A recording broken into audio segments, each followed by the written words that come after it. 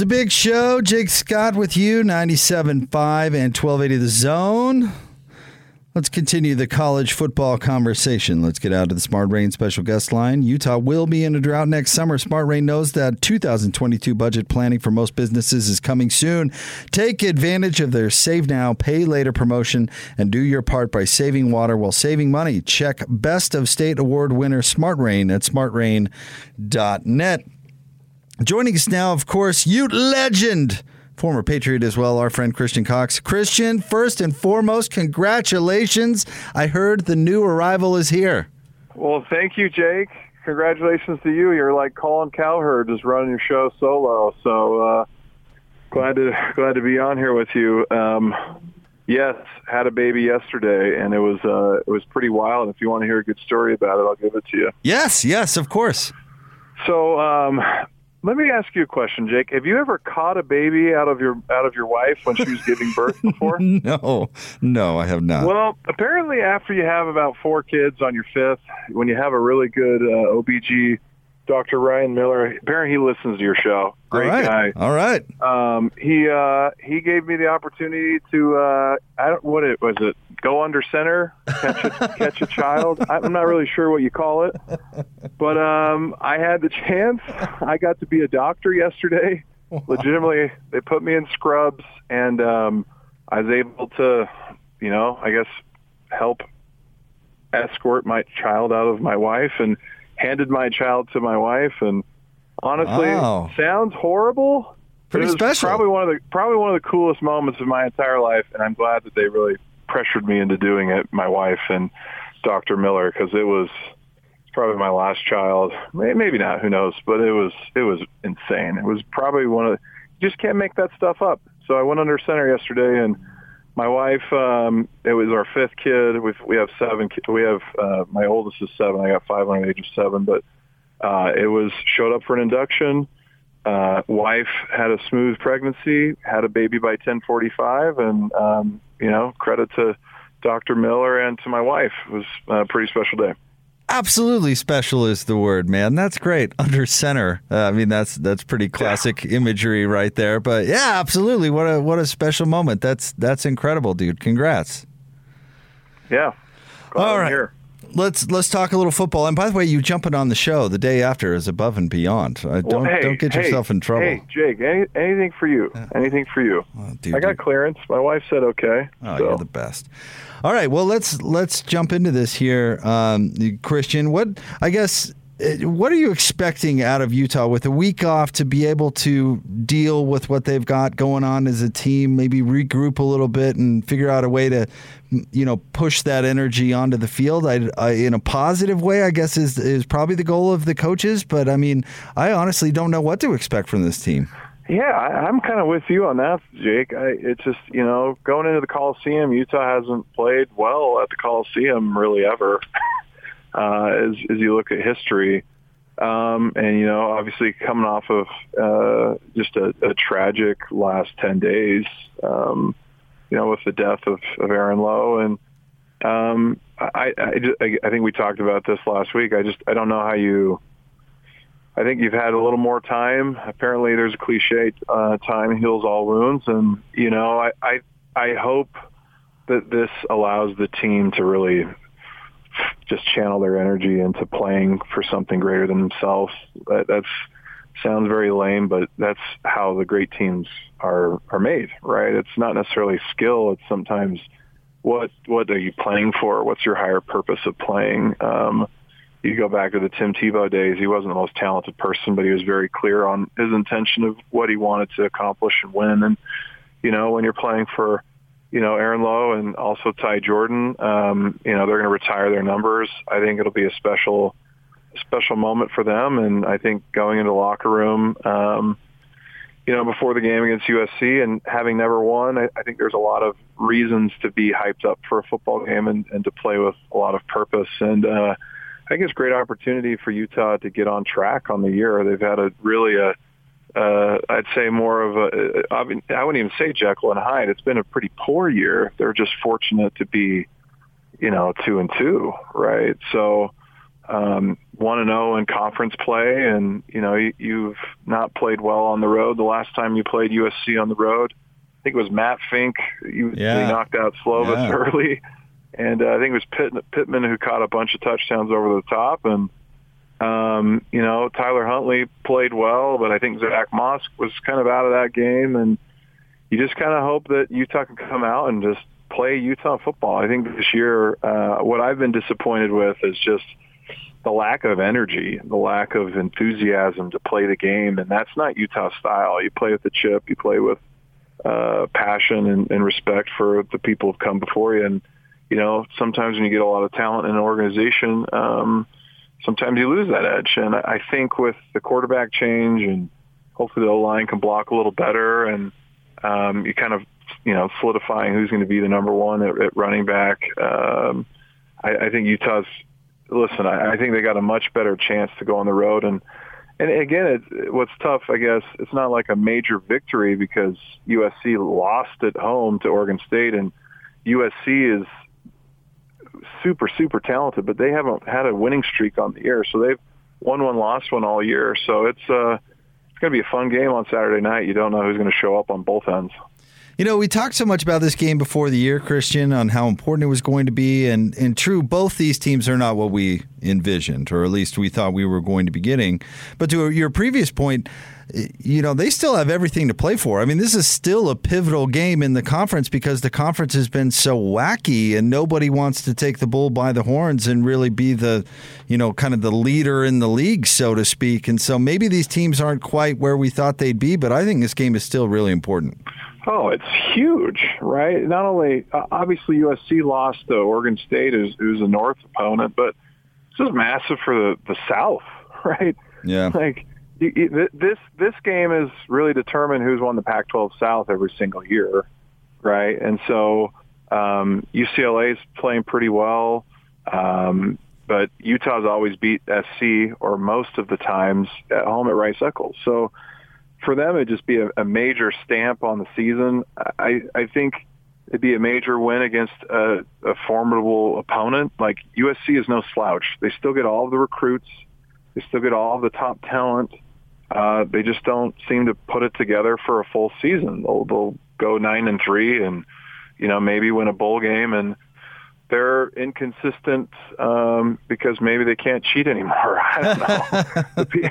The Pete Carroll days are over, and the Matt Leinart and Reggie Bush days. But I don't know. What's interesting to me is, as I look at this game, Keaton Slovis had one of his best games against Colorado on the road. He threw 3 touchdowns. He had a QB rating over 160. It was one of his better games. Slovis has actually gotten worse as his years went on. Right, his 2020 year last year, he had the most interceptions he's ever had. So just like the SC, being inconsistent this year, win one, lost one, obviously lost to Stanford as well. How is Keaton Slovis going to play? If he plays like he does against Colorado, it's going to be a tough day for Utah.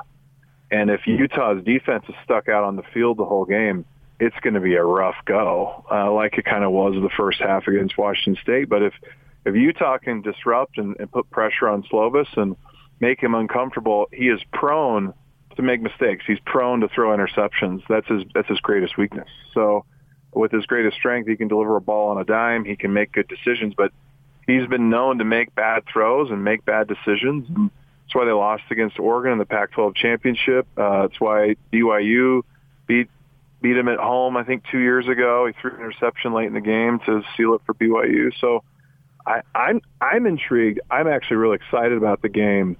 I just want to see the brand of football that we're all accustomed to and used to, of the team playing, like Utah style. And I haven't seen it this year, really, in full transparency. And that's what I miss. I want to see the team come out and play with a lot more energy and purpose and not just be flat and hope they turn it around in the second quarter. I haven't seen that out of and again, for such a laden team with leadership to be so lackadaisical. I haven't seen that in a long time, and I just want to see something different on Saturday.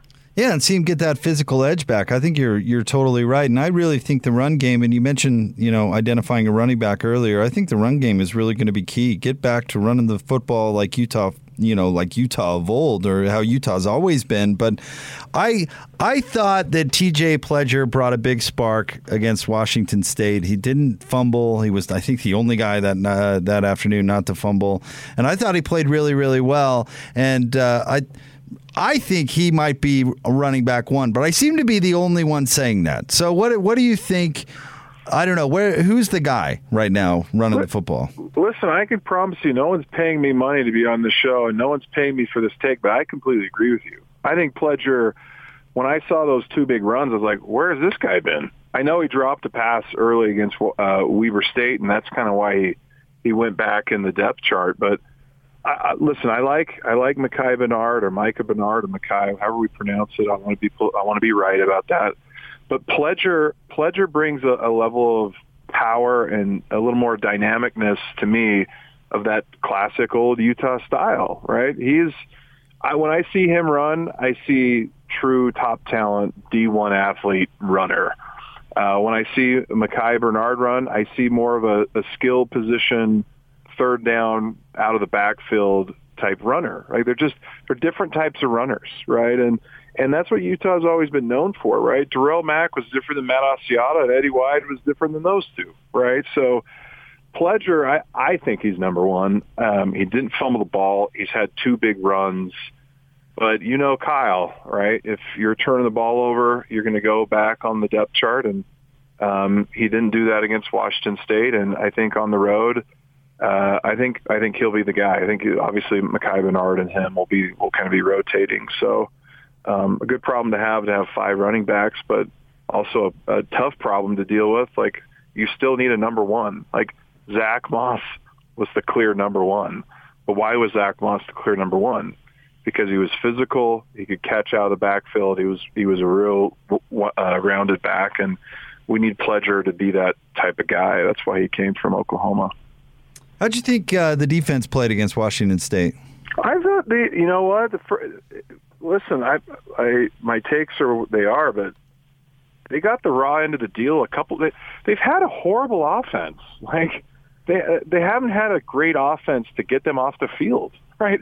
They've been kind of left out there, abandoned at times. Against BYU, they're left out there because Utah can't convert on third downs. Against San Diego State, they didn't really score the first half. The game got interesting in the fourth quarter, and against Washington State, the defense came up with some massive plays. An interception, 2 interceptions that were big time. I think they had 7 sacks. So, Sack Lake City was coming back. So, you have to come up with those types of plays to actually swing momentum. And what was tough for Utah against Washington State was, 2 fumbles on the goal line, a missed field goal on the 20.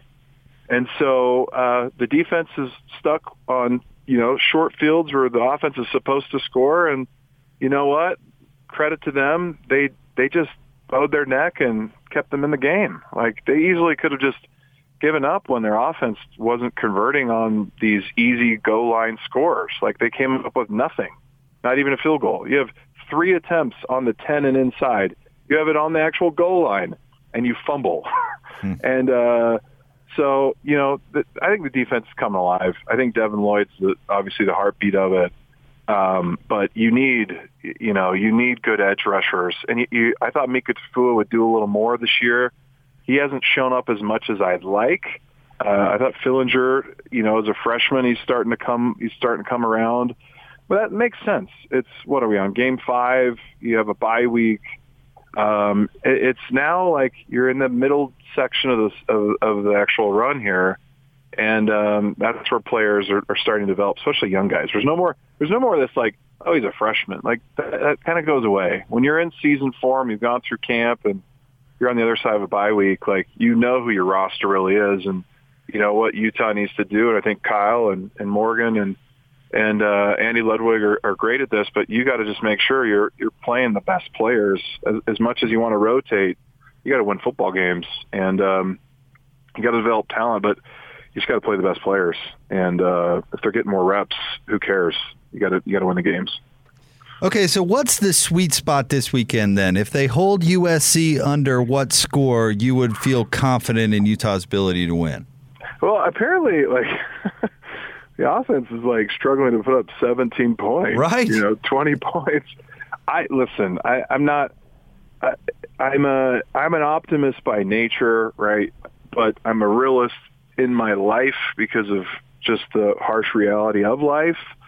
But I really think Utah is going to come out, and if they can play with a little bit more just chippiness, like Stanford kind of just punched USC in the mouth, it was just unexpected. Oregon State actually threw the ball all over them. They weren't ready for it. I think their QB had 4 touchdowns. So it really is it's the style that Utah needs to play with. And if Utah can come establish the run and Cam Rising can not turn the ball over and manage the offense, and the defense can get some turnovers against, Slovis and get in control of the game. If you look at the 4 games, really the last 3, when have you really felt like Utah has been in control of the game?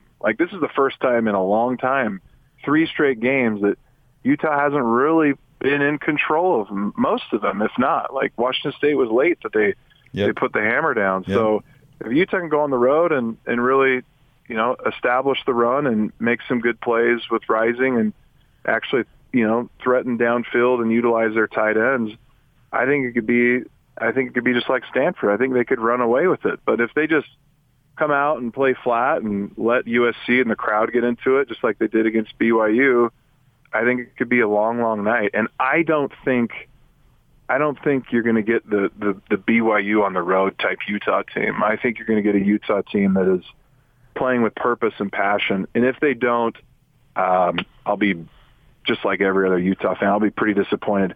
I just don't think Kyle Whittingham, Morgan Scalley, Sharif Shah, Lewis Powell, Andy Ludwig, would let them come out and do that. I just think there's been just too much going on off the field and even at practice to allow them to do that. This is a big time game, and like you said, if they can come out and get this victory, that's a monumental Pac-12 South win on the road against SC, which you haven't done in apparently 100 years. So I want to ask you an NFL question real quick, and if you didn't have a chance to see the game, just let me know. But I was curious if you saw Tom's homecoming with the Buccaneers to New England to take on the Patriots, because, hey, the Bucs ended up winning, and Tom came out on top, I guess, except for the Patriots were way overmatched, and they made it tough. So I actually think Bill got a little bit of vindication in the game, I guess. Even though they lost, I thought Tampa was going to blow them away, and they didn't. Yeah, it was. I watched the game. I watched the whole thing. Yeah, they were running some crazy schemes. Bill Belichick got brought out all the wizardry. His son was calling the defense, but he was actually calling the defense. Bill's running the whole thing. They made it tough with a lot of different looks, but Tom Brady wasn't comfortable. You could tell he was overthrowing guys and got different looks, and it was tough weather, and it was a 19-17 final. It was a pretty boring game overall, right? The Sunday night football games have been pretty awesome this year. The Green Bay, San Francisco, the Cowboys, Tampa first game. Listen, a win's a win. I wouldn't give Bill Belichick the vindication, because they were overmatched, but they didn't win. But yeah, it was not a fun football game to watch, and Tom Brady wasn't comfortable. And credit to, listen, if you've ever been to New England in the fall, it is not the most fun place to play if the weather is bad. So I'm not giving him the excuse, because the dude played there for 20 years and beat up the Oakland Raiders on the old, I think Lloyd Cole remembers that play, the old full-out fumble or whatever it was, the weird tuck play in the rule. snow, the tuck rule. But listen, it was Bill Belichick. He's a hard-nosed grinder, that's for sure. And it was interesting to see all of his different schemes he was throwing at him. It was cool to see, he would sometimes bring 3 or 4, and then he would drop 2, and just lots of different looks. Made it really complicated. And I was surprised. Again, Tom Brady didn't have Gronk, but he just didn't feel comfortable. It was interesting to me. It's the first time I'd seen him that way, and since he played the Saints last year. So if I'm reading what you're saying is Florida's made Tom Brady soft. I didn't say that, but you can read between the lines. I kind of said that. But. So, Christian, I guess my last question for you is, with 5 kids now under 7, have you gotten a break from diapers in 7 years? No. Just part of the daily routine now, Jake, you know? Because I have what that's like. Yeah, I have a 4-year-old, and now I have a 5-month-old. But I got like a year and a half, 2 years of no diapers there. Yeah, I haven't had that, and I'll change a diaper any day. I don't care. Oh, I was talking to somebody about that the other day on the challenges of parenting. I put changing diapers like 1,000th on the list. I'll change diapers all day long compared to the other stuff. There's way worse things. Like my wife was in the hospital last night. She stayed overnight, and I had the 4 kids, and I was putting to bed, and I'm like, because I got home and I was taking care of everybody. I'm like, Camille, your job is way harder than mine. I wouldn't want to do this full time. Like by like 9:30, I was like so exhausted. I'm like, all right, let's call it a night, everybody. Go to bed. Oh, dude, I go to bed so early when I can. Yeah, and I have 2. You have 5. I admire you, my friend. Honestly, you are a great dad, and I admire your family greatly. And congratulations on the new arrival and getting under center yesterday. Honestly, that's got to be a really cool moment. Well, thanks, Jake. Excited for you though as well. No better radio person to be handling his own show. So. Well, I appreciate it. Anytime you guys want me on, I'll be on here. Oh, man, we'll take advantage of it. Enjoy the game on Saturday, Christian. Thank you. Okay, thanks, Jake. Thanks, buddy. Christian Cox, of course, former Ute, former Patriot, one of the best guys out there, had a baby yesterday and was still willing to jump on the show today. What a good dude. And really, just a wonderful family and awesome. Could not be more excited for Christian and his crew. Yeah, seven kids under 5. I don't know why that hit me. Like, wow, Christian has not had a break from diapers since what year would 5 kids under 7? You said 7 kids under 5. 5 kids under 7. Sorry. So that means Christian would not have had a diaper break since what year is that, Hatch? Don't do math on the air. 2014. 2014. Christian's been changing diapers. Like I said, I got a little bit of a break in there. Your kids have the time in between. I got out of. I'm out of it right now. You're out now? Yes. Nice. We're dealing with pull-ups for 1 kid. That's really the only thing we have for overnight, and that's it. That's all right. So, yeah. But like I said, changing diapers isn't that bad compared to the other stuff. People were like, you're going to hate, like, as you said, compared to other things, no problem. My 5-month-old had the sniffles, had some stuffiness all last week, and gratefully she's just getting over it. But I mean, compared to how difficult that was, I'll change 50 diapers a day. Bring it on. All right. Thanks to Christian for jumping on with us. We appreciate it. Hans Olsen is going to be on with us at the top of the 5 o'clock hour, so stay tuned for that. It is the big show on a Thursday, 97.5 and 1280, The Zone. This is DJ and PK. Dylan Calling, former BYU wide receiver. Right now, easy to say Alabama and Georgia are literally in a league of their own. But the rest of that pack, that 128 other teams, BYU is a playoff viable team, and they genuinely believe that. And so to go out there and to know you can put your third string quarterback in and just decide, yeah, we're just going to run all over this team, that is completely game changing. And to be honest with you, I don't see that really changing over the next 5, 6, 7 years because of the momentum going into the recruiting pickup, the Big 12, all these different aspects that now BYU is playing with. It's going to be very hard not to see BYU as a top 25 team for the next 10, 12 years. Catch DJ and PK mornings from 6 till 10 on 97.5, 1280 The Zone and The Zone Sports Network. It is The Big Show. Jake Scott with you, 97.5 and 1280 The Zone. Big thanks to Christian Cox, who jumped on with us in the last segment, talking a little Utah football. They've got a big matchup with USC this weekend. Of course, BYU taking on Boise State. I think the key to both games is going to be running the football. I was glad to hear Christian, well, I guess it doesn't matter, but Christian agreed with me that TJ Pledger at least should be the guy, should be given the opportunity to be the guy at RB1, and we'll see what they do going into this USC game. But it was fun, of course, to talk to our friend Christian Cox in the last segment. Big thanks to him for coming on. Jazz lost last night to the Mavericks, preseason game number 2, 111-101, in a game, honestly, that didn't matter all that much in the grand scheme of things because pretty much nobody in the Jazz rotation really played. I shouldn't say nobody. Jordan Clarkson played 17 minutes. I think Eric Paschall is going to be fighting for time, possibly in the rotation, and Royce O'Neal played 17 minutes as well. But outside of that, I mean, it was pretty much guys who were battling for the back of the roster and any sort of opportunity to put some play on film, stay in the league, get a spot, with the team in the G League to get a look, all those things. And I thought the game really went like that for the Jazz. The Jazz played really hard. They played hard at the beginning of the game when Dallas was playing all their guys. And, yeah, Luka Doncic did pretty much whatever he wanted to, as you'd expect. I mean, he didn't play in the second half, and he finished the game with 19 points, 6 rebounds, and 5 assists, and was really good. But the Jazz outscored the Mavericks in the first quarter 31-22. I mean, the team was playing hard. Quinn Snyder talked in the postgame a lot about how the ball moved better, seemed very pleased with the ball movement from the younger players as they are coming in and trying to learn the system and carve out a spot for themselves.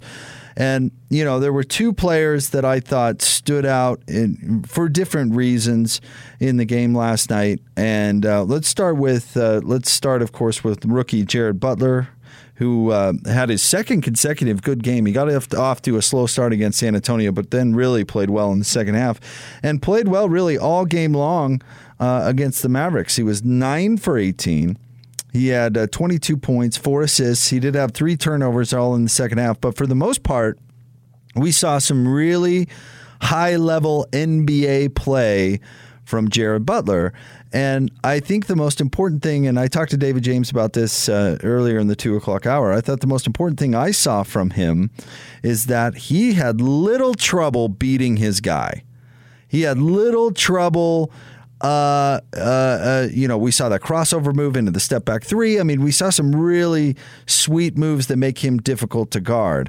And when we're talking about this Jazz team, if you look at the players that are going to be in the rotation, Donovan Mitchell, Joe Ingles, Mike Conley, Rudy Gobert, Hassan Whiteside, Bojan Bogdanovic, Rudy Gay, excuse me, Jordan Clarkson, Royce O'Neal, and Eric Paschall.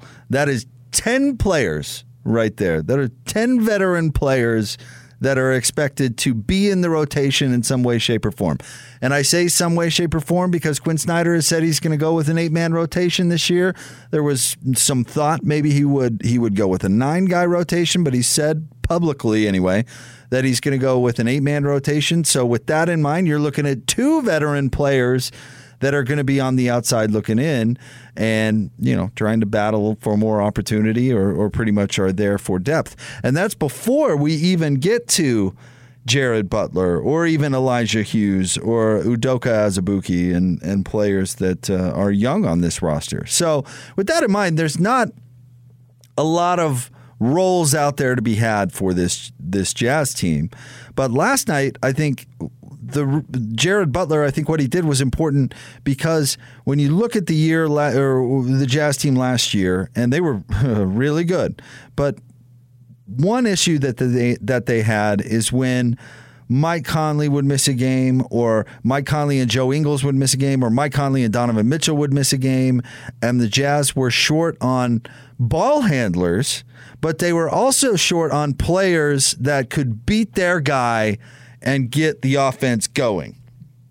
And of course, when the blender's moving, we've talked about it for years. When the blender's going and the Jazz spacing is right, that offense is extraordinarily difficult to stop. But if they have to run a lot of action to get the ball handler into the blender, it can be an issue. And so Donovan Mitchell, no doubt, has no problem beating his guy.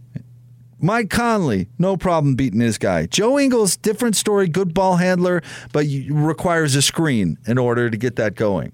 They were short on players that had the ability to execute the offense, beat their guy, start the blender. It was an issue. Maybe not a major issue, but when I see Jared Butler play the way that he did, I think that is a role that could possibly be for him. And DJ made the good point. That's not going to be a role every game. You know, maybe we see him play that role in 15 games, 20 games, but there could be an opportunity for him to get on the floor if it proves out that he can do that consistently. And, you know, if the Jazz are trying to fit themselves for the long run and go into the playoffs healthy and all that, depth is going to be an asset in the regular season. And so maybe there's an opportunity where he can get those limited minutes if there is somebody resting or an injury in front of him where he can get out and make an impact on that team. I thought that was important. And then the other player that stood out was Malik Fitz. And, of course, he's from St. Mary's. Hatch, you follow the Cougar. Well, and the Utes, you follow everything closely, but BYU basketball certainly. And got to look at him at St. Mary's. Coach Lacombe talked last night and just how well coached he is coming out of that system with Randy Bennett. He's a good player. And DJ, earlier with you, actually made a very good point. Right now in the preseason, you don't want to be on the wrong side of a Joe Ingles situation where you let a guy go who ends up blowing up somewhere else. Right. And he's 6'10", and what, 230? He's got an NBA body. He's got size. He's got that versatile size and athleticism that makes him automatically valuable. But here's the thing with him.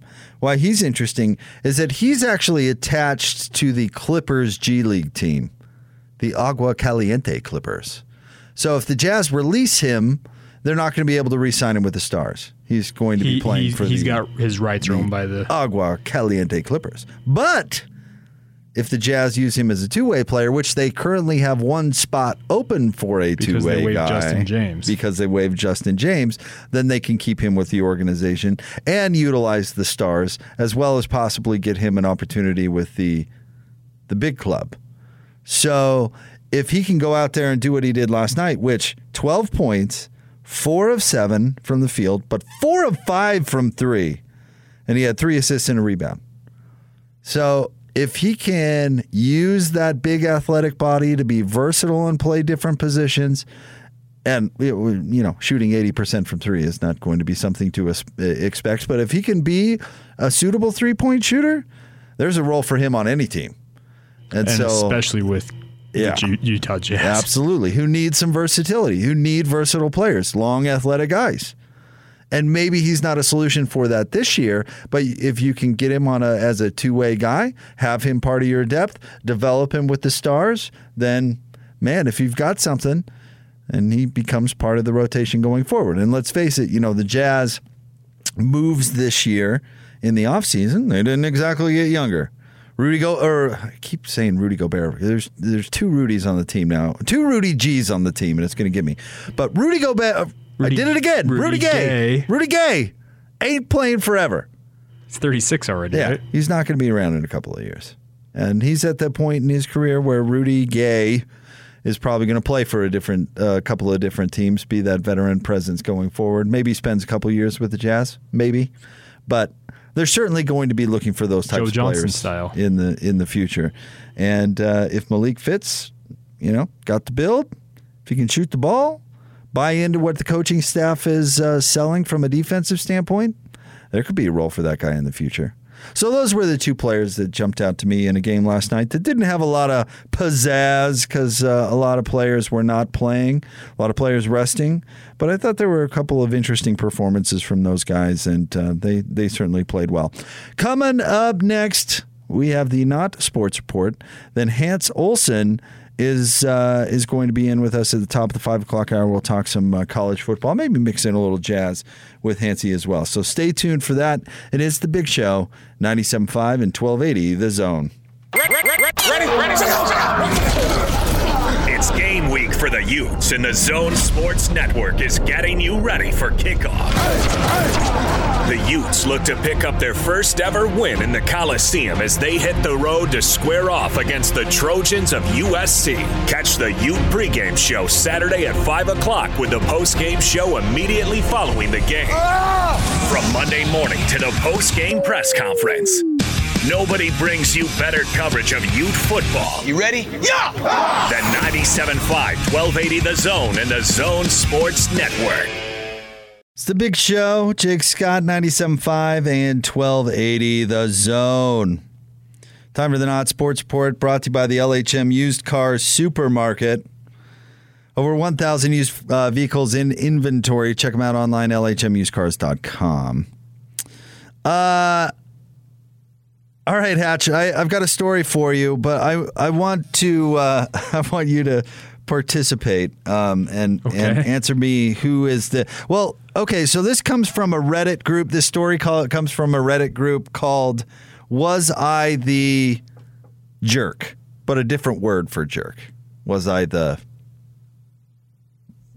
in the wrong? Got How it. about Okay, that? You that know what I works, mean? yes. All right. So this person who's an amateur photographer put up this story. This amateur photographer had a friend who was getting married, and they were trying to save money.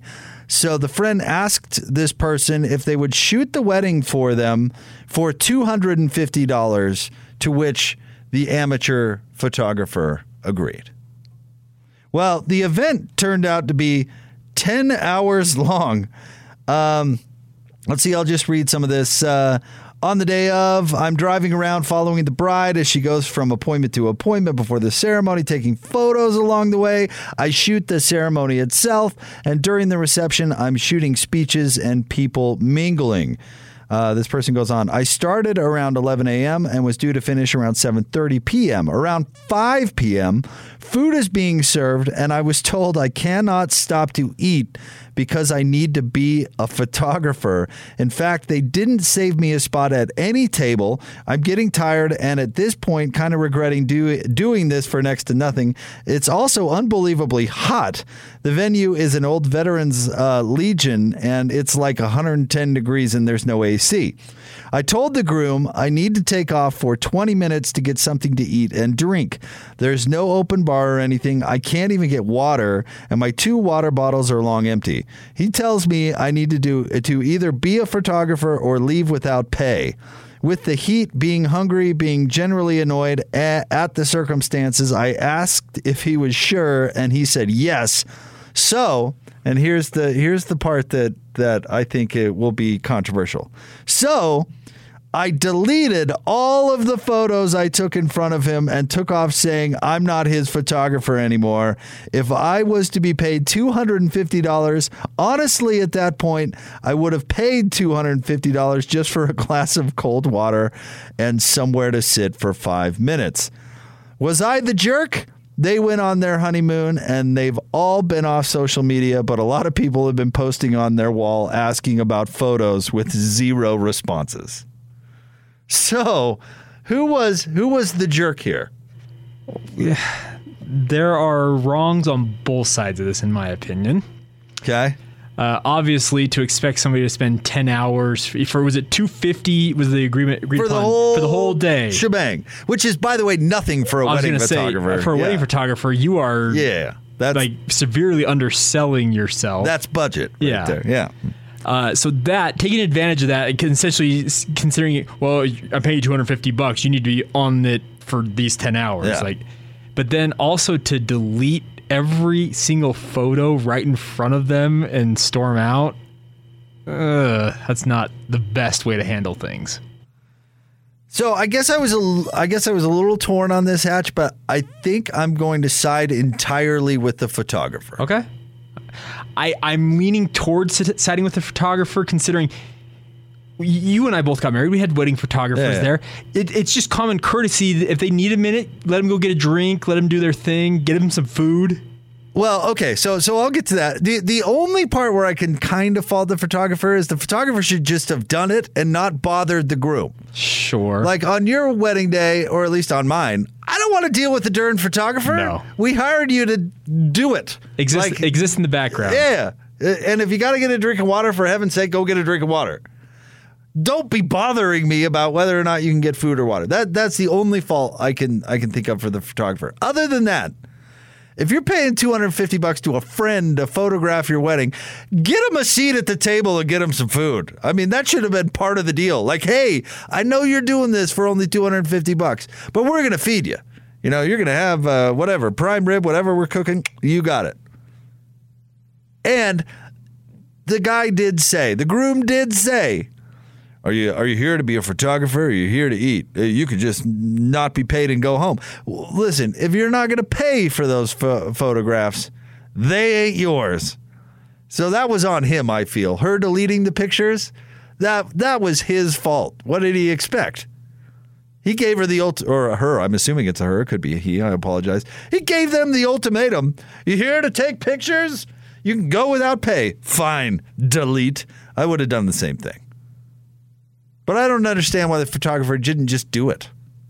Right?